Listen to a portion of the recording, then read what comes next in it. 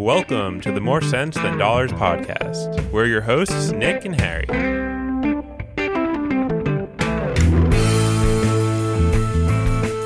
Hey, Nick, we're talking about where to put your goals money today. Ready for this one? Always up for it. Cool. All right. Before we get into this flow chart we teased in the title, what are your highs and lows financially this week? It wasn't too thrilling of a week, but I guess my high would be resisting an impulse purchase. Was tempted. I had a rare opportunity to buy one of the latest consoles, which have been scarce. And I had the money in the wants budget to cover it, but I ended up deciding I didn't want to spend such a huge chunk of it on something I didn't really need. And that ended up working out in my favor, since I think we both have the same low, which is this trip to Crater Lake and Redwood National Forest. Is that what it's called? Redwood National Forest? Yeah, Redwood National Park. Yeah, National Park. That's what it is. It's costing a little more than I think we were either of us were expecting. But yeah, I mean, it worked out well, obviously. I had that leftover money in the wants budget to cover a little more expensive of a trip. And it was in your cart, the Xbox. Yeah. You didn't pull the trigger. I got up. So That's good discipline. Yeah, I never save my credit card info on anywhere. So any time I make a repeat purchase, even if it's somewhere, forces you to put in the credit I card. have to actually think about. And actually, I use a password manager, but I still have to enter my password and stuff for it to autofill the credit card, and that's usually the 30 seconds or so I need to process what I'm doing. Yeah, that makes sense. So I was halfway through entering my password and thought, that's kind of a good tip. Maybe before later. You just like the Amazon has the one-click checkout. Yeah, this is a way to prevent that. And I guess I lied. Amazon's the one place that has my card saved. Yeah, they deserve it. Yeah, it's too easy to buy there. Okay, that's good. So yeah, I have the same low. I know the trip's going to be great. It's going to be worth it. But it was just a little more than we thought it would be.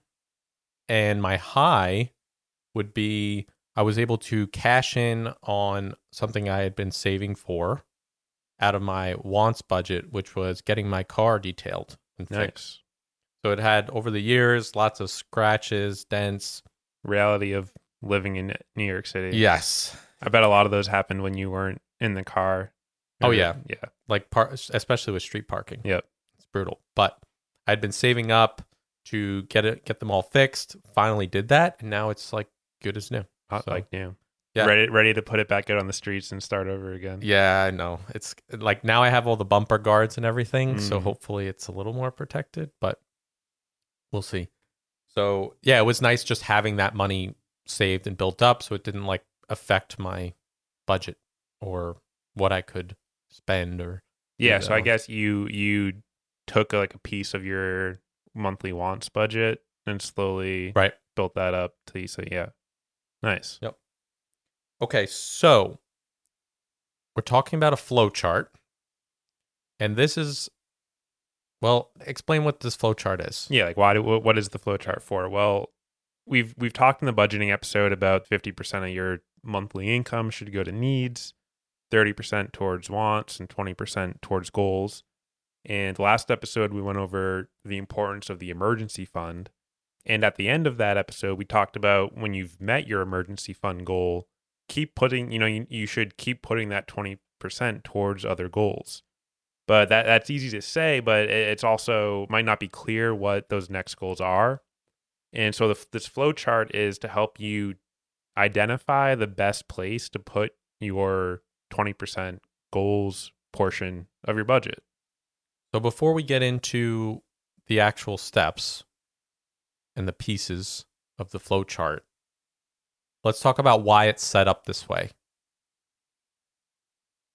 Yep. So emergency fund is the first step in the flow chart. And that's because, like we said in the last episode about emergency funds, it really is the bedrock that lets you do any of the other stuff we're going to be talking about, right? It's really hard to make any progress or make any gains or make your money work for you when there's this sort of specter following you around, and a single emergency could thrust you into a bunch of high interest debt.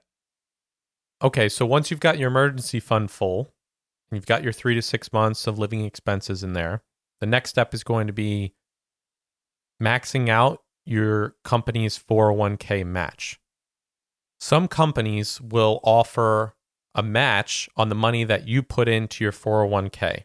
They'll give you an equal amount up to a certain percentage. So, for example, if your company offers a 3% match, then if you put 3% of your salary into your 401k, they'll give you the same amount, 3% of your salary, into your 401k account too. And so that's 100% return on your money. It's free money coming from your company. Yeah, if this sounds crazy or made up or make believe to you right now, it's not. The 401k match from your employer literally is free money, obviously, aside from the fact that you're spending time working for them. It is money that they put directly into your account. And so it's a great perk that companies offer. The whole point of this flow chart is to get you the highest return on your money. Very hard to get higher than 100% return on your money. It's even money to what you're putting in. So yeah, unless you get lucky on some really ill-advised bets, doubling your money is rarely going to happen. Yeah. So that's why this comes before even the next step, which is paying off high interest debt. Right. These steps are stacked in the order of what generates the most returns for your money, right? Getting the most bang for your buck. It's what the podcast is about. It's what this flow chart is about.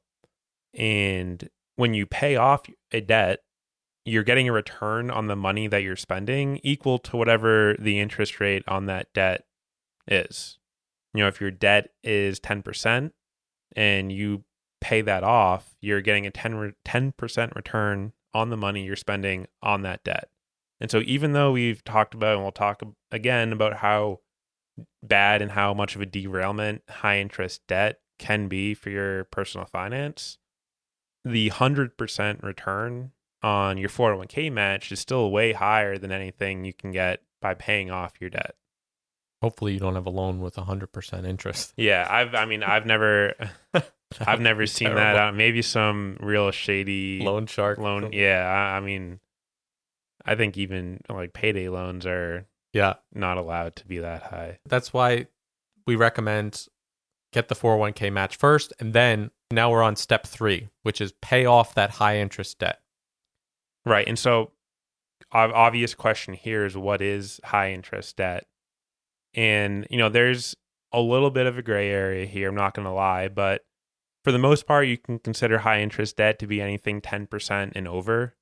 Like that's a hard line. You could argue, I think, that 8, 9, 7% is also pretty high. I would want to prioritize that. But for the sake of giving a hard number, 10 and up definitely falls into this high interest debt category. And so when we talk about high interest debt and the concept of this flow chart, this is about where your 20% goals budget money is going. So the minimum payments on all of your debts should already be covered by the needs portion of your budget. That should always include any minimum payments. Yeah, I think of it as any interest rate above what I could be getting in the stock market.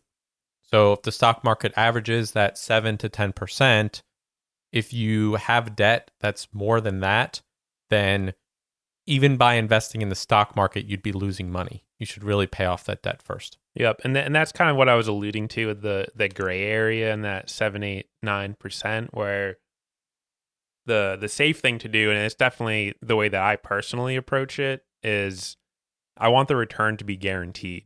Mm-hmm. So if the debt is 8% or 7% on an average year, you know, on average the stock market's going to match that, and so you could make the argument investing is going to be the same as paying additional payments on the debt.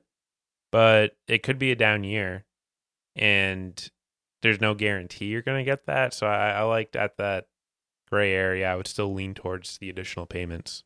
And I'm back on the mental aspect, which is the peace of mind of being out of debt and paying that down. Yeah, It feels nice. Absolutely. That's step 3. Step 4, IRAs. So you've paid off. Another scary retirement acronym. Yeah. So it's individual retirement account, right? And you want to max this out. Right now, the max you can contribute is $6,000 per year as of 2021. What's the difference between an IRA and a 401k? Right, they're both retirement accounts.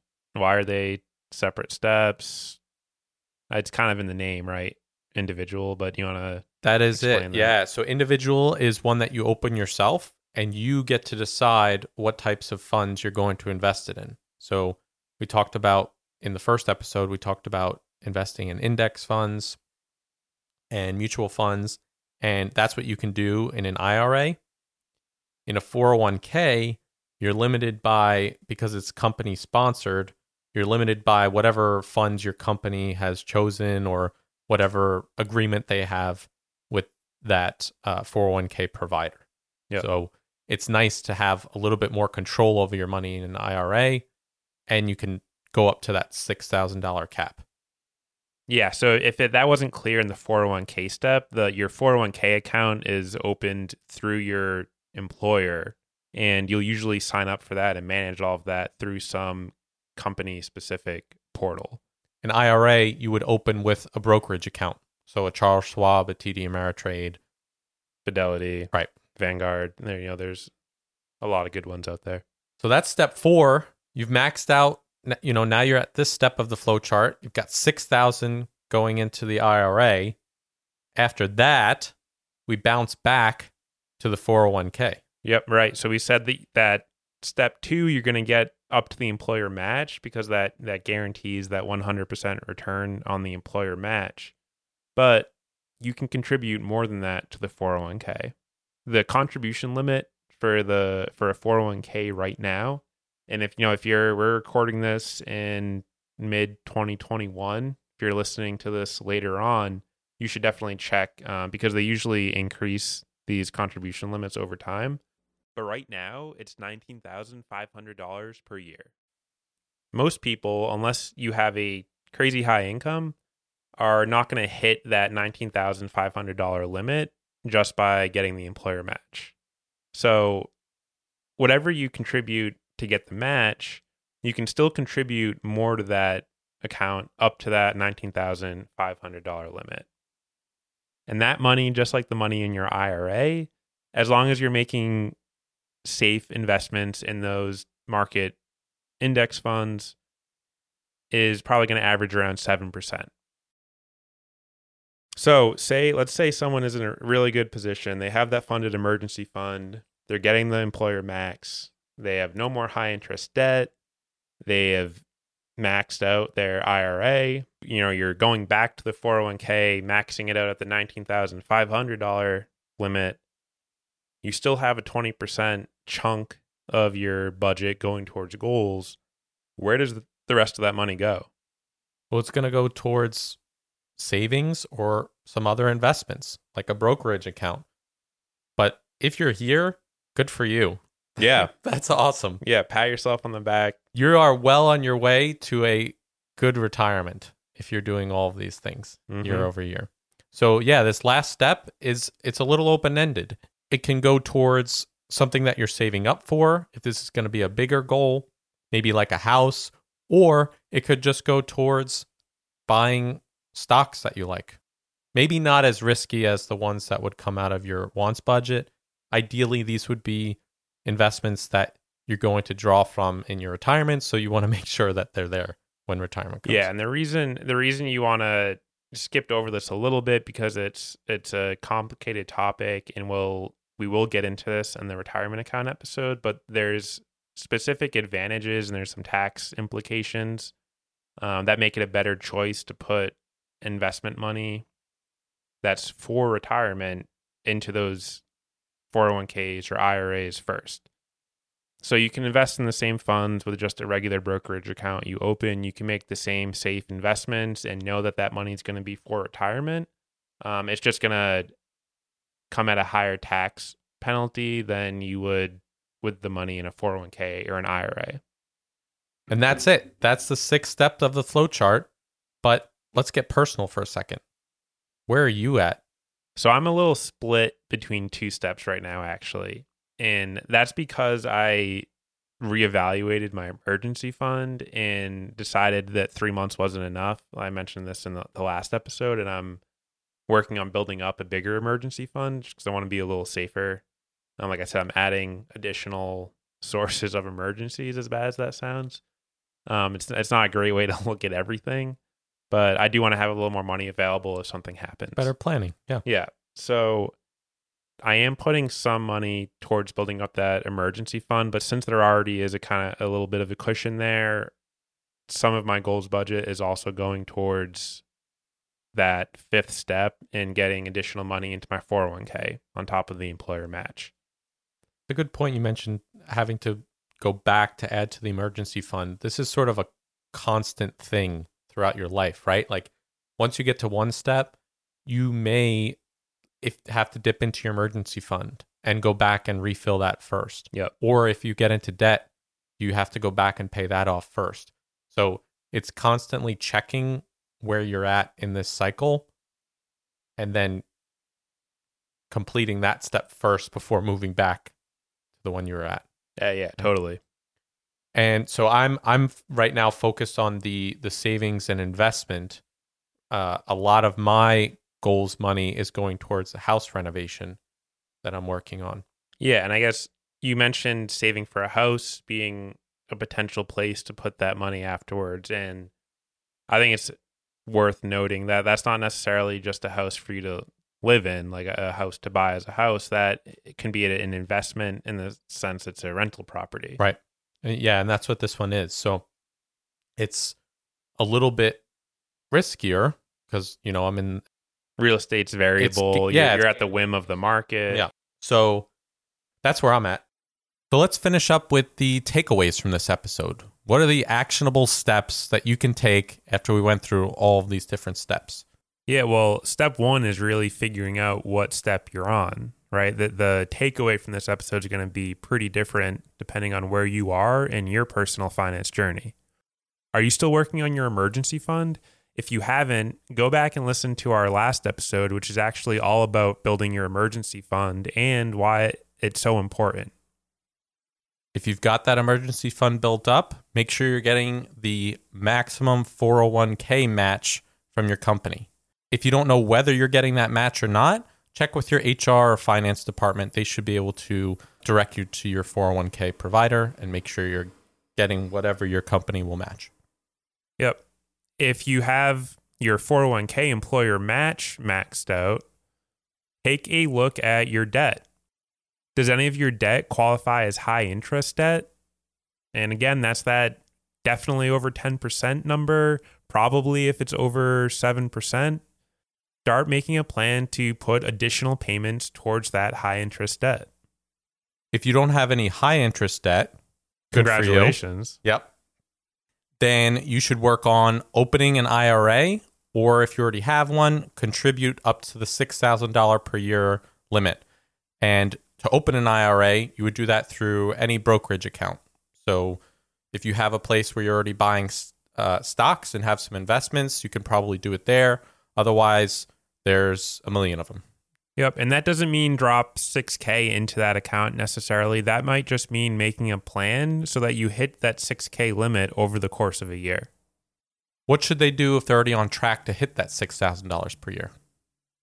In that case, you want to go back to maxing out not just your employer contribution for the 401k, but the actual IRS limit for your 401k, which again is $19,500 a year.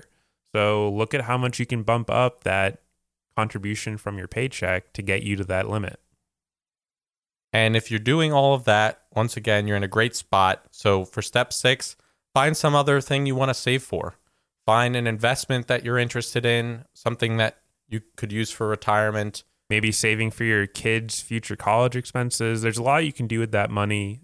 Right now, that's a little outside the scope of what we're covering in this podcast, but we will eventually be getting to what you can do with that extra savings and investment money. Right. So that's it for this episode. Thanks so much for listening. Tune in to the next episode and subscribe wherever you get your podcasts. You've been listening to the More Sense Than Dollars podcast. Want to add that? Drop us a line, or we'll copy that. You can copy it. And drop us a line at podcast@moresensethanndollars.fm. Let us know what you want to hear about, and we'll work it into an upcoming episode.